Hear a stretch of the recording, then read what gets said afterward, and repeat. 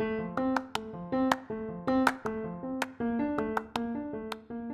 hey everyone, welcome to 100 Foot Jesus, episode 38. This is your host, Matt.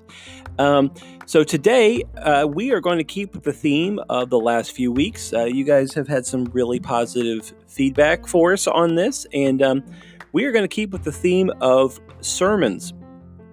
This week, it's a sermon that I did a while back. It was called How Not to Get Hit by a Truck. And it was all about repentance and how repentance isn't actually like a scary thing on a sandwich board or a bullhorn, dude. It's actually a good thing that God gives us that is a gift. So thanks so much for supporting the show, everybody. And without further ado, here is this week's episode called A Sermon on Repentance.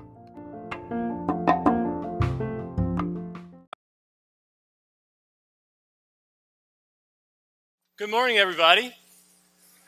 How's it going? So I learned something recently about myself that I never thought I would learn, but apparently some of y'all learned it a while ago. I learned I'm old, and I didn't know that. Because here's why. I mean, I know I got 4 kids. I've been married almost 11 years, so you'd think that aging would have happened, but I kind of ignored it. Until you're around teenagers all the time. And to them, 33 may as well be 403, right? I mean, it's like the oldest age in the world. But here's a litmus test. If you still think you're young and you're cool, this is the test I'm going to give you, okay? Go somewhere in public. Trip and fall down. The reaction tells you if you're old or not. If people still point and laugh, you're still young. If you fall and everyone's concerned, you just got old. I'm sorry. That's just what happens. So I'm old, man. Next Tuesday, we're going to hang out with some of the young adults from here, and we're going to Cedar Point, and we're getting all these group texts saying, can you and Emily make it till 10 o'clock? And I'm like, yes, with a good nap. I can make it till 10 o'clock, no problem. So anyway, thanks for letting me hang out with you guys today a little bit. This has been an awesome summer for messages. I mean, Craig is always just passionate and delivers the word in just a perfect way, the way it's meant to be. We've had 2 sermons from Dave Edwards recently, and I've been raving about it to my wife about just those are 2 of the best messages I've ever heard, honestly. Just so exactly right spot on where we are in our times right now, and just basically interpreting the newspaper the way God wants us to in a healthy way, and just giving God all the glory. A few weeks ago, we had Micah, who really couldn't preach today because he kind of sounds like Mike Tyson with laryngitis, but because he's got a little bit of the sick here, but he preached a few weeks ago, and it was so good because he's such a good gospel storyteller. So today, I'm not gonna be like any of those because I'm me, but I'm just going to give you a story that I think is really important to our time right now. And it's one of my favorite stories from all of Scripture. Now, when you hear what story it's going to be, some of you guys are going to do the church thing. You're going to say, I've heard that story. I may as well have wrote it. I know every word of that story. You're not telling me anything new. I can set this week out. To that, I'd say don't do that. Because if it's in God's word, it shouldn't be that familiar. One of my favorite quotes says this. It says, anything too familiar will lose its awe. And when you hear a story that Jesus teaches, don't let that awe go away. Like it's familiar and you know every word of it because you don't. This story is traditionally known as the story of the man with 2 sons. Now, we always call it the story of the prodigal son, which is that title is about 100 years old. People never called it that before that. The reason is this. There's 3 main characters, and within these 3 main characters, they equally star in this story. They equally serve a purpose to teach us, and they represent some very, very important things within the Christian walk. So with that said, the way people would teach parables of Jesus' day, he didn't invent parables when he taught. People taught parables a lot. But typically when they taught parables, they did it through actors. Meaning they would say, okay, here's a story of this person. You are going to represent you. You are going to represent this person. You're going to represent this person. And as he would say it, they would act it out. So today, as to not make the story of the man with 2 sons too familiar, we're going to use some actors. Okay, let's see here. I'm going to need a few Let's see. I need a younger son. A younger son. Who wants to be the younger son today? Who wants to be a younger son today? CJ, come on up here. This is CJ. He's going to be our younger son. Take a spot right up there for me. Okay. I need an older son. An older son. Ooh, we got a lot of willing participants in here. Let's see. Who wants to be Dalton? I want you to be my older son today. Come on up. Okay, now I need the father. It's got to be someone, when you look at them, they have respectability. They have age. They have lots of experience in their life. Jack Andrews is perfect for that. Come on up here, Jack Andrews. Okay, give our actors a hand. Okay.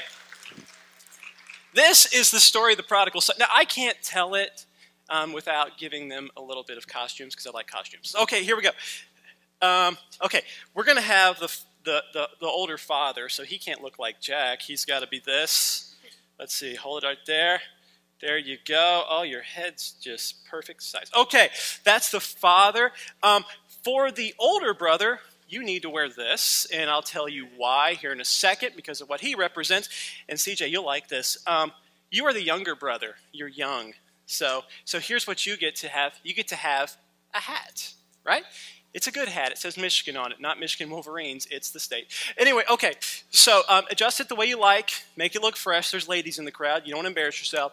Okay, now, this story is called The Prodigal Son. So now here's the thing. My older brother, you're not in this scene until the very end, and you kind of ruin the story. So that's going to be your job. So what I need you to do is just kind of step right back here, and I'll tell you when it's your turn.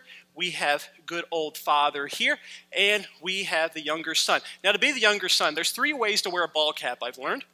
There is old school, there is new school, and there is dropped out of school. So you can be one of the 3. It's up to you.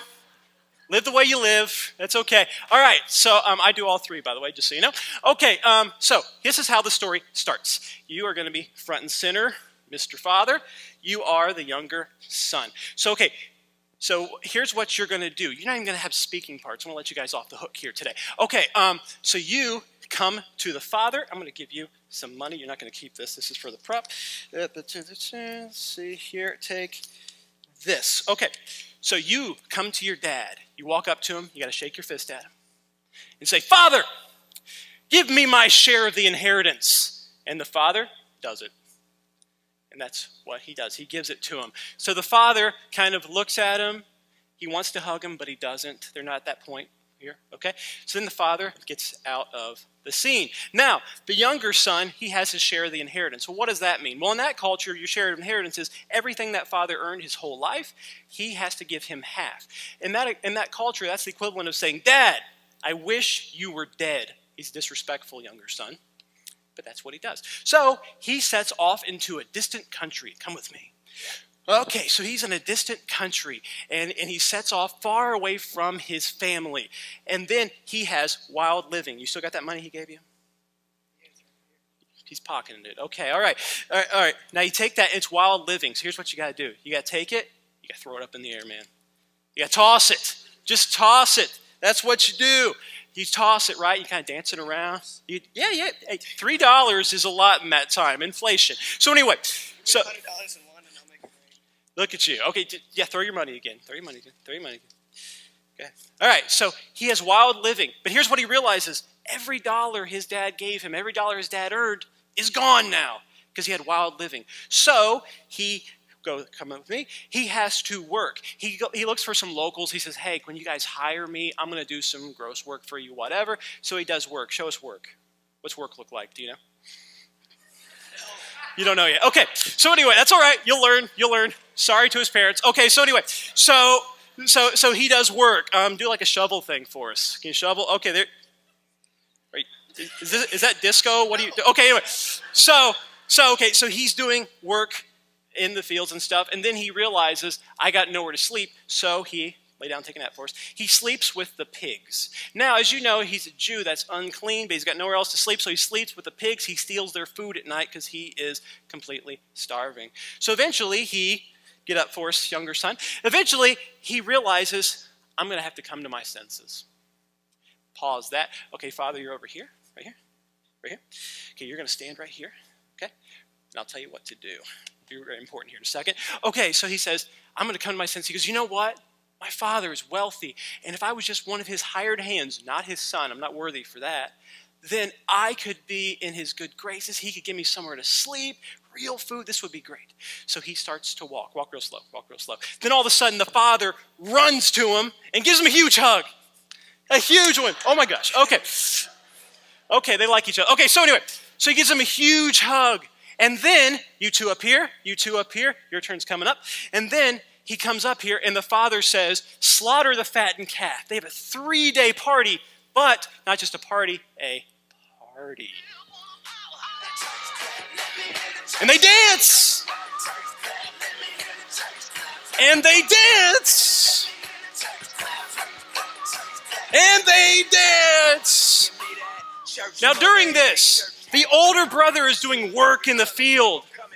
And he hears wild dancing, which it looked better than that. And he heard wild dancing and music. So he comes down from the field. He comes right here.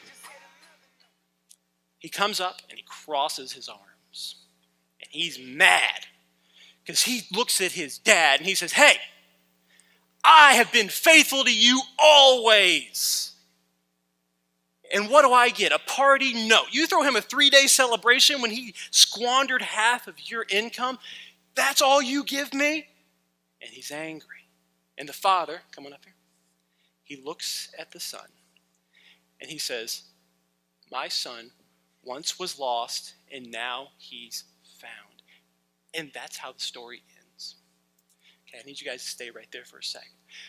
Okay, now, this story has a twist ending because it is not a happy ending. If you see all 3 characters as equals, you want redemption in your story. There's no redemption for the older son. Here's what they represented when the story was originally taught. Christian rabbis would teach this story, and all 3 would have a purpose. You have your younger son. He doesn't represent sin like we think. He represents repentance. Okay? He's repentance. That's not a popular word in the church. We're going to get to that. Then you have the father. He not only, yes, represents God, but he represents grace. That's what he's for. So when you would teach this, you would teach repentance and grace. Now, our man here in the judge's robe, what's he represent? He represents judgment. He represents, I've earned this. Why aren't I receiving it? He's judgment. Okay, you guys can have a seat. Thank you. Keep your props if you want. It doesn't matter. Okay, have a seat. Thank you. Okay. So, I thought they would dance better than that, but that's okay. It's all good. All right, so anyway.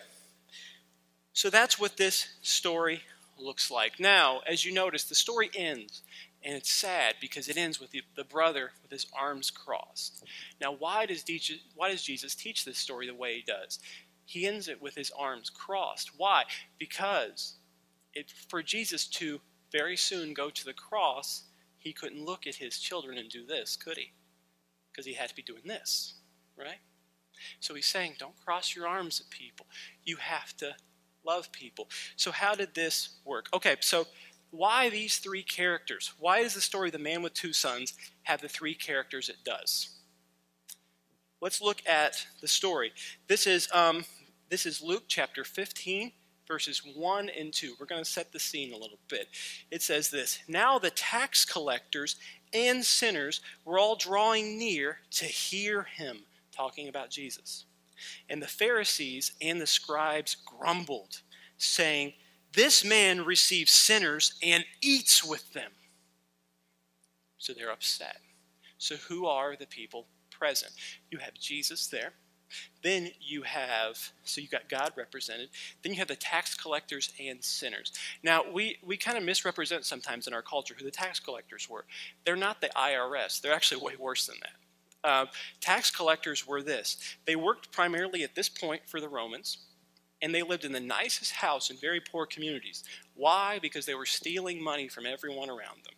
Okay, if you look at Zacchaeus, the wee little man in the sycamore tree, That's why he was so hated by everyone, because he lived in this big old penthouse and everybody else was scraping for scraps because he stole their money all the time. So tax collectors were despised. And then he has the word sinners. That's a very harsh word. You could say that could mean any of us, but the word sinners is really, it can be interpreted as prostitute. It can be interpreted as murder, thief. So that's who he's hanging out with. He's hanging out with the tax collectors, hated by everyone, and the thief, possibly looked down by everyone, maybe hated by everyone. And then you had the Pharisees, and you had the teachers of the law, right? So they were all present. So why these characters? Because that's the characters in his story. You have the teachers of the law, that's the older brother. They're saying, hey, we know this stuff, and you're wrong. Stop hanging out with them. You have the tax collectors and the sinners. That's your younger son. They're saying, you know what, we don't really know this stuff, but man, we just want to be redeemed in some way. Please teach us how. Then you have Jesus, who is the God in this story. Now, he doesn't first tell the story of the two sons. Why? Because first he sets it up with two smaller stories. He tells the story of the lost sheep, where he says, you know, if you have 99 sheep, would you leave them? They're yours, to go rescue the one you don't have. And they're all like, I don't think so. He goes, well, I would. Because he's saying everyone has value. Then you have the story of the lost coin, where this woman tears apart her home just for one little coin. One little coin, really? He's saying, hey, I know you think I shouldn't be hanging out with these people, but everyone matters. Everyone has value. And he uses those two to set the stage for the man with two sons. So he tells his dad at the beginning, he says, I want my share of the inheritance. I want it now. That's our culture right there. He wants instant gratification. He doesn't care about 5 years from now. He wants an awesome next 5 minutes. That's us. That's what we do. That's what we're addicted to. We want our future now. That's why we fight so hard for politics, not to upset people, but maybe I'll upset people a little bit. That's why we fight so hard for our party, our politics, because we don't understand that we're waiting on a risen Savior to return. We follow him, so we think, no, these people in suits and pantsuits and all these things, they're here to save us. Don't talk down to my saviors. And that's why we fight so hard for that, because we want instant gratification. We need our Savior now, when he already came and he's waiting on us again. That's the instant gratification. That's why, think of any sin, play it in your mind right now, that you committed this week. It comes down to, no, you need to be fulfilled now. That's what it's all about. Now, we hear the story and we say, whoa, man, you need that instantly now. Really? And you say, that's selfish.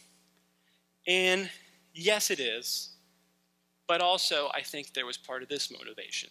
I think the younger son really wanted to do things his way. He's saying, my dad is success. He's in charge of all this stuff. But man, if I do it my way, then I'll do it without my father's help.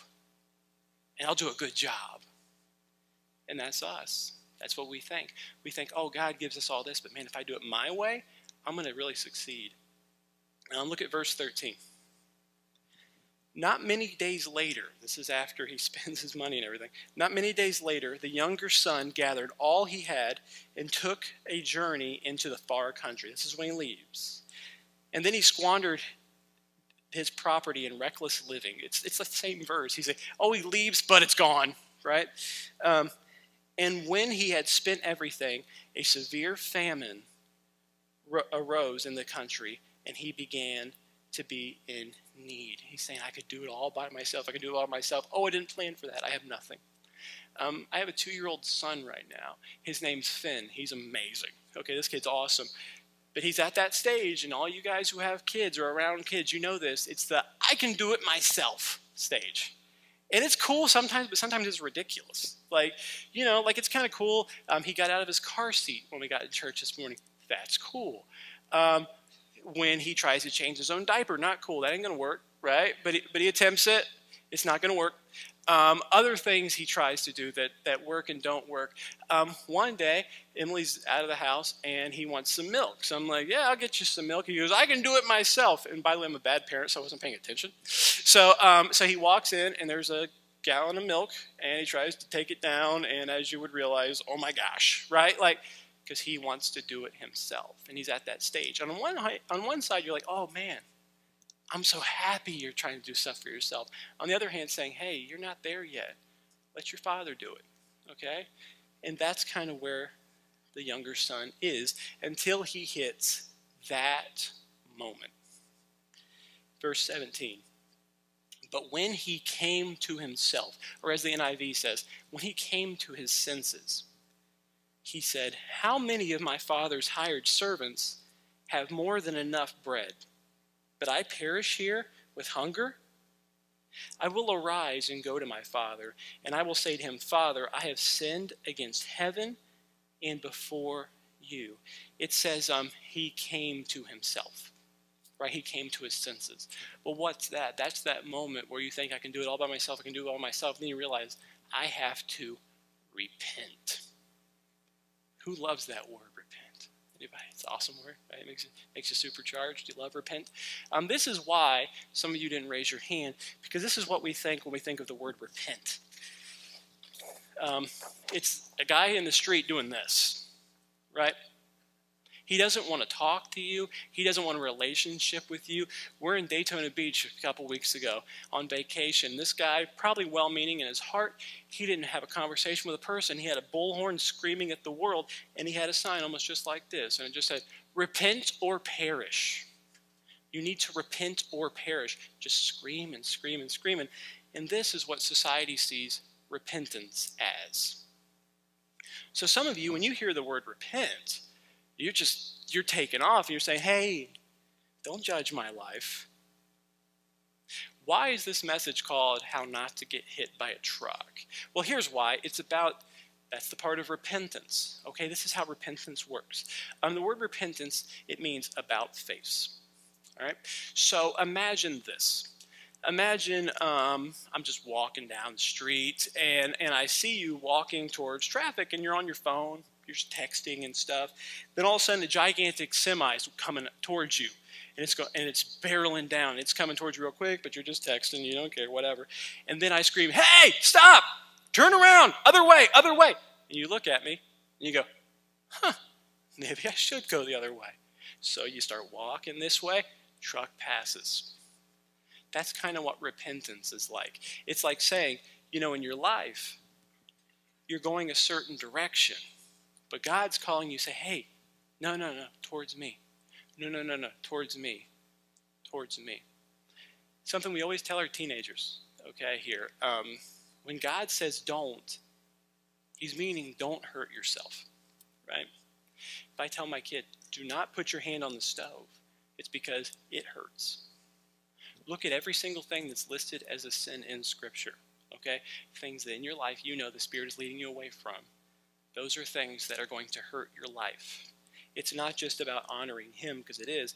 It's about you really need to live a life of repentance, of honoring him instead. Some of us, we have been Christians for years, and we don't think we need a daily life of repentance because we lean on grace. Right? The God character in the story. We lean on grace and we say, I got grace, it doesn't matter. So the movies we enjoy are exactly like non-Christians movies. Exactly. The TV shows we enjoy are exactly like the ones non-Christians enjoy.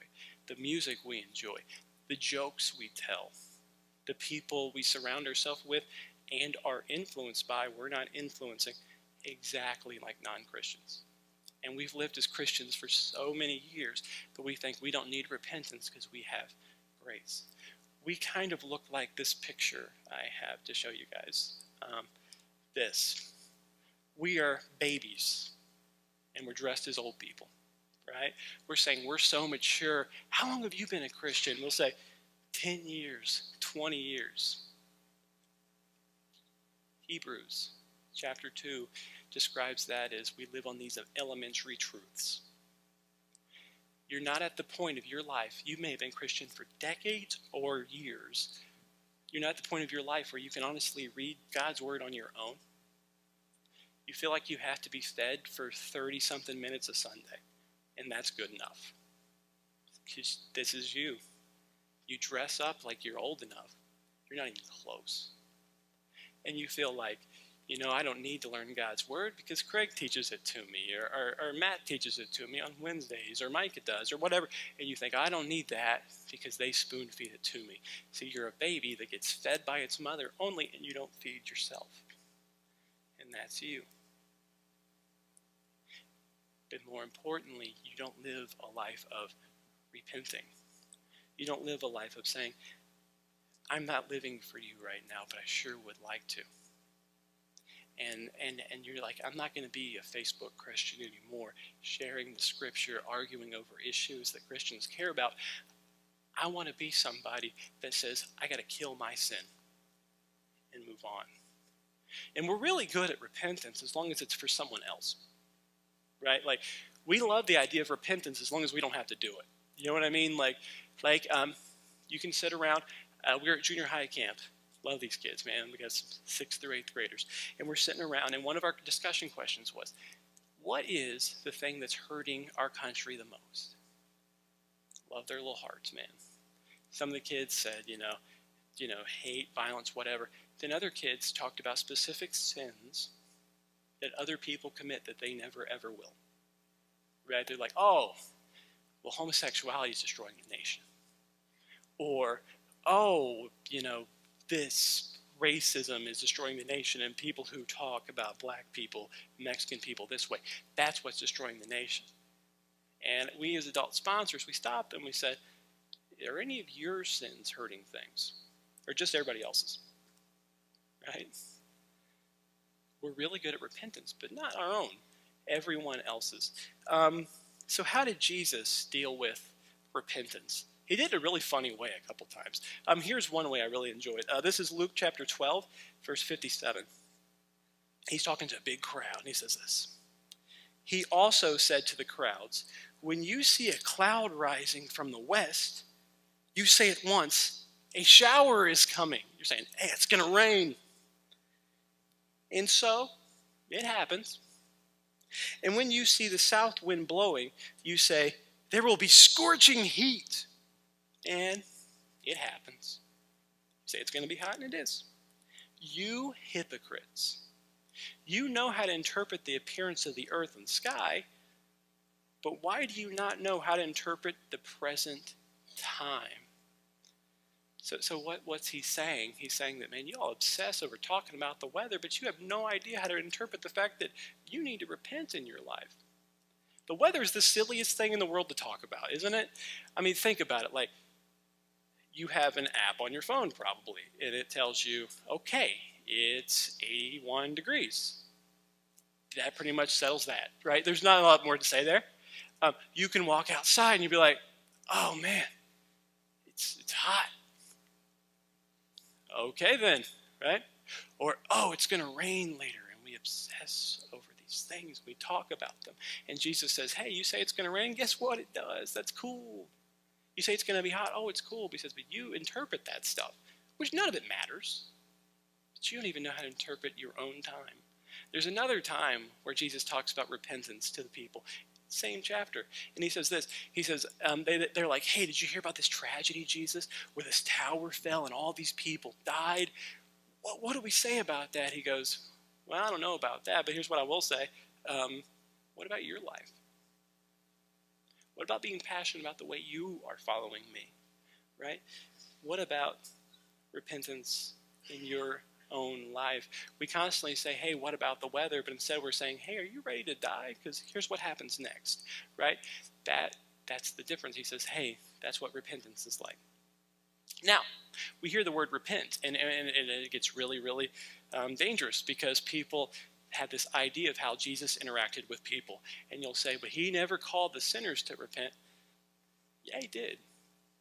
Show me a time in the New Testament that Jesus interacts with somebody, and he almost always gets around to the fact that they need to repent in their life.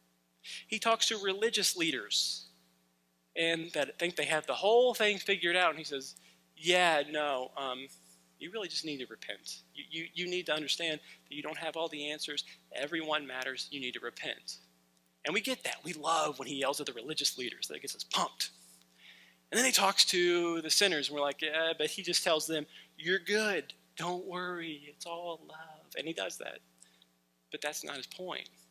He talks to the woman at the well, right? We love that story, and he talks to her, and he tells her that he's the Savior coming, and everybody gets real excited about that. But then he says, hey, and by the way, go get your husband. And she says, I don't have a husband. He goes, I know, you've had a lot, and you're living with a guy you're not even married to, right? He's telling us, leave this life of sin. We love the story from John chapter 8, the woman getting, they're going to stone her because she's caught with another man that's not her husband, and we get so excited about that. And then what happens? He says, hey, the one of you who's without sin may cast the first stone, and all the bad guys leave.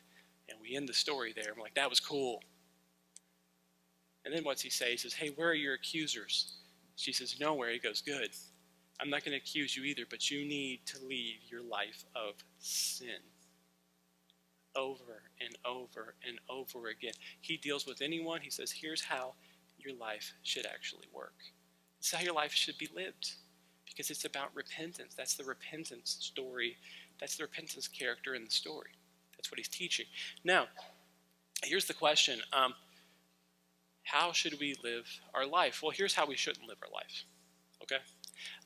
This is how I live my life, just so you know. So I'm going to say me too on this one. I live my life this way. I set up these standards to live by that are so incredibly easy to accomplish that I feel awesome when I go to bed at night. They're so incredibly easy. Make sure the kids are fed. Don't be mean to my wife. Good night. That's me, man. That's my standards to live by. If my devotional pops up on my phone, I'll read that. If not, nah.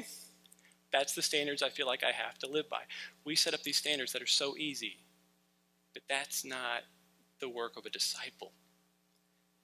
If you're not sacrificing, if you're not putting in the actual work of obedience, if you don't feel that pain of saying, I got to obey him no matter what, even though I don't want to, I don't agree with him sometimes, I have to obey God, then you're setting up these standards that are so simple to live by, but they're not what Jesus required of you if you follow him. So what does repentance look like? I'm going to give you 3 things it looks like. So if you want to take notes in the notes portion here, this might be a good thing to do. So this is, what does repentance look like? It looks like 3 things, and they start with a C, because I like to have uniformity. So, okay, here's the first one. Confession. Right? Confession.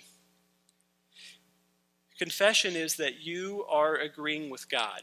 You change your mind, and you need to be better for him. You confess to God that you sinned. Also, here's the tough one. You got to confess to the people you sinned against.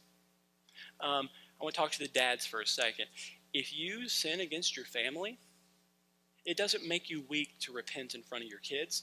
It just means you have a great relationship with Jesus. And it's tough. When you yelled at him, when you knew you shouldn't have, and you were just taking out your anger on someone smaller than you, and you feel like, man, that was bad. It's okay to apologize and tell them, hey, I did wrong thing. I'm sorry, I confess. Confession is hard, right? It's tough, because when you sin against somebody, you should really confess that sin to them.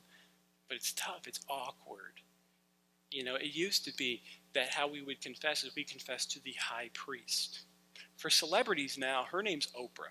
All right, that's what we do.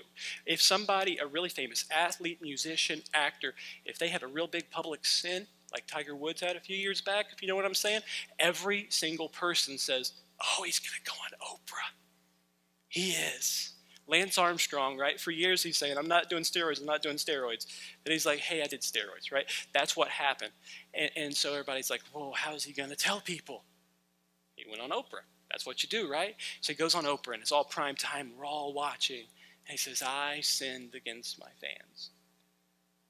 We still do the high priest thing to confess, but we have a hard time just saying, hey, I'm sorry, I sinned. That's confession. It's not just confession to God. It's confession to the person that you sinned against. Here's the second one. This is called contrition. Okay, contrition is hopefully, without saying, but It's that I'm actually sorry I sinned. Okay, that I'm actually sorry I did that. That, you know, that saying that it actually makes me feel bad that I'm not serving you right. And the Holy Spirit will convict you enough to where you will feel bad about it, but you need to have that. So you confess, and then you're actually sorry that you did what you did. This is the third one, and this one is the toughest to achieve, and that's why you need this in your daily life. This is change. Actual change. Not chalking it up to, I'm just not there yet. But literally saying, you know what, if I serve him, I got to live by his standards, so I got to change. I got to change what I'm doing. Repentance isn't saying one day I'm going to change. It's saying it's time to change. That's what repentance is. It's saying, hey, it's time. It's not, man, you know what, a year from now, I'm going to set my calendar up to where I'm going to stop being addicted to this. It's saying, I'm done because I love you too much, God. That's what actual change is. So, characters in the story, we have the father, of course. And man, he's all about grace. And it kind of shocks us the way it ends if you've never heard the story. There's a line in this story that I just never really noticed until a few weeks ago. It says that, the son, he's coming up, and you can tell he's rehearsing his speech because he's really scared to apologize to his dad. Right? And he comes up and he's rehearsing his speech. He's saying, hey, Father, I don't plan on being your son again, but just let me be a hired worker. I'll live in the stables. It'll be fine. It'll be fine. He's rehearsing it. And then it says these words. When he was a long way off, his father saw him. What does that mean? That means that every day, even though his father was absolutely devastated by what he did, he's sitting out and he's looking for his son. His son left, his son turned his back on him, and every day he just sits and he looks for his boy, his little guy, and he watches and he waits, and then he sees him. And then the father just doesn't question what to do. Man, he gets off that porch and he runs as fast as he can, and he embraces his son. So what does that part mean? Well, if he's the God character, then that means that he cannot wait to welcome you home. The prodigal son in the story is a believer. He's not someone who has no idea who God is. He knows who his father is. He just said no because he didn't think he needed all that. Saying, I cannot wait to welcome you home. Then you have the older brother. I think we can all kind of relate to the older brother a bit. Right? Maybe you are the older brother in this story. Maybe that's you, right? To where you have this sibling that you're in church every Sunday, you're serving, you're in the Word, you're giving sacrificially, and you have this sibling of yours that is ruining your family name every day. They've screwed up every single relationship they could ever have. They keep getting divorced. They don't know their kids, whatever it might be. I don't know your story here. But you have that younger or older sibling, whoever it is, or maybe it's a friend that you're associated with, and you're that older brother, and you're just like, hey, I'm faithful. Why are you messing things up for me? And then that person might come home, and you're a little jealous, because you're like, you know what? I serve. Why are they getting all the credit? Why are they the one that you're throwing this big, long party for?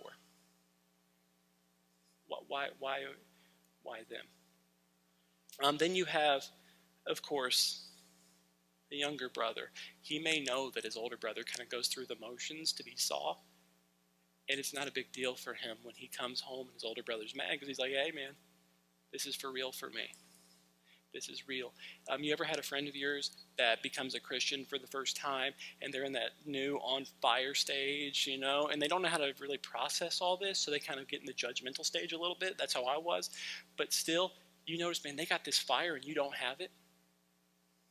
It's kind of like when you've been married for a while and you get those newlyweds, and they're like, I love you, I love you, I love you. And you're like, I don't even want to look at my wife, right? Like that's you, because you're like, oh man, that's not real. That's just early passion. And you judge that. That's the younger brother in this story, man. He gets welcomed home. He's got all this grace, and he just chooses his father's house now. So which brother are you right now? Because we're all one of them. Are you the younger brother, and you at some point set off for a distant country? Unlike this story, we may have no idea that you did. Maybe your distant country is your computer screen or your phone screen when no one else is around. And any chance you got a free moment, you're in that distant country. You're having that wild living. And all of the blessings and the grace your Father gave you, you're throwing it away because you think, no, my instant gratification is so much more important. Maybe your far-off country is your gossip, and you got God's people with you today, and you cannot wait to cut them up the back when they're not around. Maybe that's your distant country. So maybe you're the younger brother, and you have a father that's just keeping an eye on you. You know, he's saying, hey, he's going to come home. She's going to come home, and I can't wait. Because your Father loves second chances, and second chances don't come without repenting.